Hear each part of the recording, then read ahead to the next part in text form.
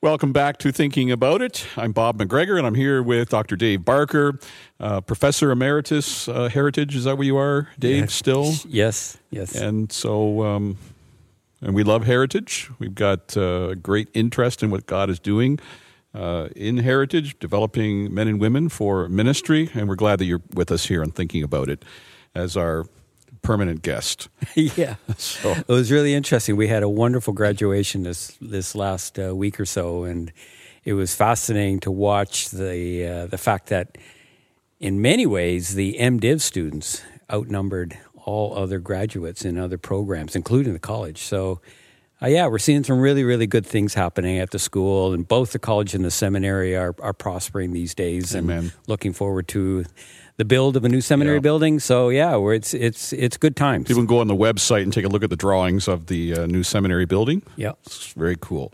Okay, Dave, we are right now we're responding to something we read recently, where I think it was First Principles. I don't know if it's a podcast or a periodical, but the idea is that guys like Tim Keller, whom we all love, had profound impact on so many leaders over the last 20, 25 years. The point was made that this is a new day, that Tim Keller had a way of adorning the gospel in the community so that Christ was well thought of, the church was well thought of, a force for good in the world. But the argument is that the day has changed. You can't do evangelism through good works anymore. You're not going to get the respect you think you're going to get. It's time for a little more belligerence, being more combative, confrontational, because the gloves are off today.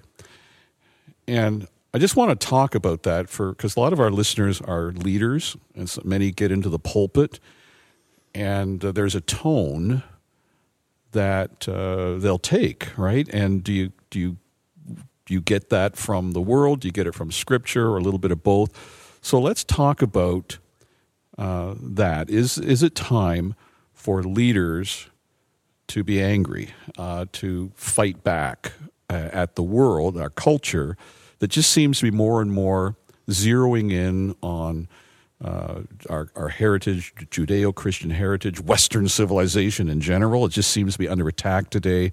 And is it a time for pastors to punch back? What do you think? That when I read that article, first of all, it does echo what's going on in the U.S. right now, and in light of the abortion debate and the Roe versus Wade thing. So I picked that up, but it has overflow into Canadian culture. We're not immune to that. I think it's a both and, or there's a yes and a no here. I think that we do need to stand up and speak prophetically to our nation when the occasion comes. I find it also interesting that the prophets, when they spoke, their primary focus was on the people of God and on the nation of Israel, and speaking to them about hypocritical worship, not caring for the poor, the orphan, and the widow, and that kind of thing. And even Jesus, he tended to focus on religious leaders. He did take on Herod, for sure. But so I think it's not an either or a both or one or the other. I think while you're on, so do you think it's good and appropriate from time to time to get in the pulpit, preach to your congregation in that tone, and just, you know, the tone, the prophetic tone, and we have a problem. Yeah. You need to repent, all that sort of thing. Is there a time for that in the church? I think so. It's interesting. If you read Amos, the first couple chapters of Amos, it's a circling attack, starting out with some of the broader nations, Egypt and Babylon, and then going to Moab and Ammon, and finally getting to the northern kingdom, and then eventually to the southern kingdom, or the southern kingdom, then to the northern kingdom. But it was 3 transgressions and for 4 of Moab, Ammon, Babylon, whatever. And it was very much driven by inhumanity to others. And the prophet took on the nations and called them out. And so I think if we're going to carry the prophetic voice in the church, which I think is a voice we need to carry in the church, along with other voices, we carry the voice of the sage, we carry the voice of the shepherd, we carry the voice of a leader of the people. But we do carry the prophetic voice. We carry the voice of the priest, which is prayer and Bible okay, but study. if my congregation's perfect, they don't need to hear that, right? So Okay. In general, I'm grateful for our church, and there's a lot of things that I want to say to the broader church. I'm not saying we're perfect. I did say that, but I don't mean that. But there are some trends that are going on in the church, even the evangelical church, that I want to speak to. But do I speak to them from my own pulpit to my own church, right? And do I say this doesn't apply to you, but what's going on in the evangelical world, we need to be alarmed about? I think part of the voice of a pastor is to warn his people and to let his people know what's out there, what's happening in culture and generally, what's happening in the broader Christian world. I think it's part of the job of the pastor to do that kind of thing. So yeah, I think you do need to bring that voice into the pulpit. Now, we do so gently, kindly, as best as we can. We do it passionately. We do it with a sense of conviction. But the other thing we have to remember is our country is not God's people. The church is God's people. But we can still call out our country for its inhumanity to others, its violation of what we expect a civil society and a civil culture to be part of. But do you say to that culture who doesn't believe in God, or if they do believe in God, they hate God, do you say that before God you're accountable? It's not to reasonable people, it's before God. Are we allowed to say that? Yeah, that's getting into more theonomic kind of stuff, and I'm a little bit nervous about calling out our leaders to say that you are accountable before God. Yes, we know the Daniel text. Certainly we know that God sets up. Well, Jonah went to Nineveh. Exactly. And brought God into it, right? And yeah, we as the internal community understand and know that.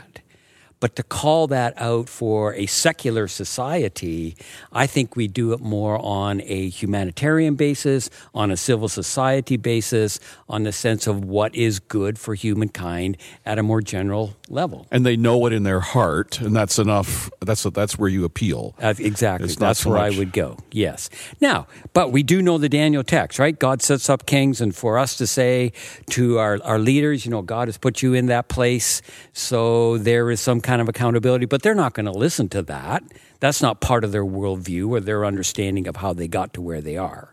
All right. But for us inside the church to affirm that, to know that, and speak to that, and speak to our congregation in that kind of way, sure, I don't see a problem with that at all. So do you think, and we'll move on, so do you think that, can you imagine that God could raise up leaders out of the church or in the church, pastors, as part of a renewal or revival, so that they preach to the nation a message of the gospel message, which includes repent, right? Maybe not just nationally, but just individuals in this country who need to repent for the sins that we are embracing. If I was an evangelist to our nation, could I preach that way? That's you got to be careful. We can't ask unregenerate people to live like regenerate people. We can't ask unregenerate people to live as if they've got the indwelling spirit in their lives. But when we say repent, that means come to faith in Christ. So yeah, we call anybody who wants anybody. We can preach to people and say that they need to come to faith in Jesus Christ and become part of the church. But I'm not sure that our task is to create a Christian nation. Right. I'm not saying that, but in repentance, in coming to Christ, isn't there an awareness of sin? Isn't it on the preacher to preach against the sin of idolatry that people have, and like, isn't that part of repentance? Sure, and of course the big ones today that in our culture and society. Can we speak up in our pulpits about abortion? Can we speak in our pulpits today about same-sex marriage, all that kind of thing? Are we? Or greed and materialism. There's all kinds of sins that I think typify our nation, that if I'm an evangelist and I'm calling people to repent, I mean, you spell it out, and it's all those things.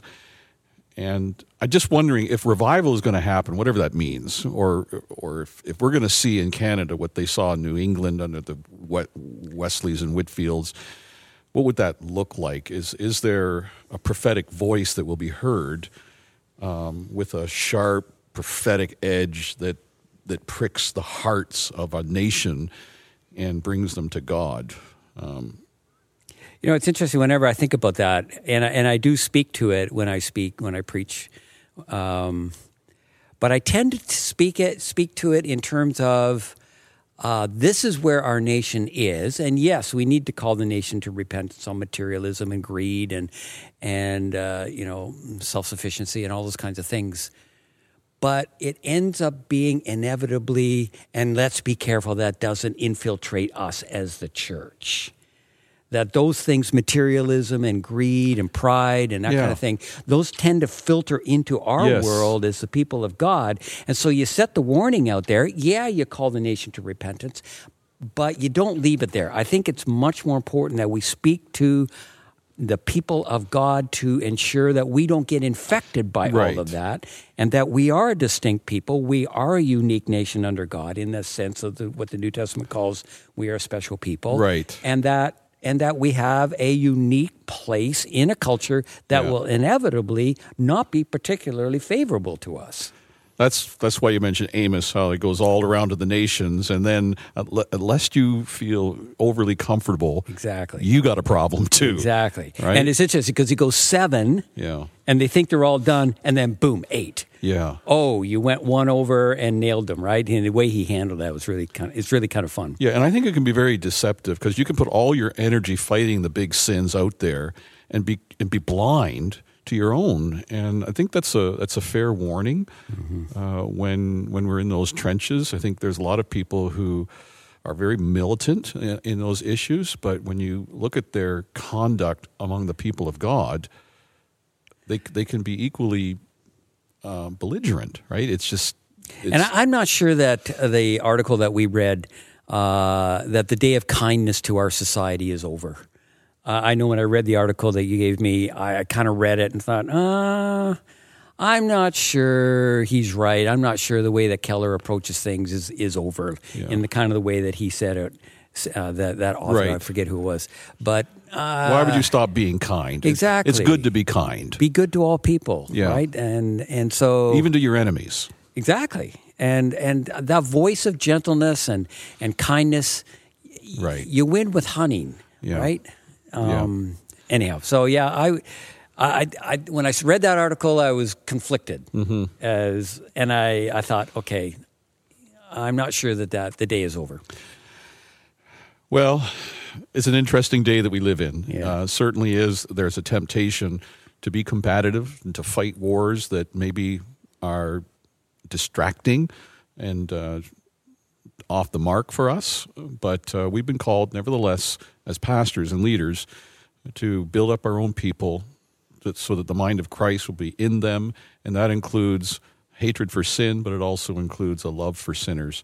So, Dave, we're out of time. I want to thank you for dropping by. I know you're up at the cottage a lot. You might not be on as much over the summer here, but we're always grateful when you can drop by. Thanks for thinking about this with us.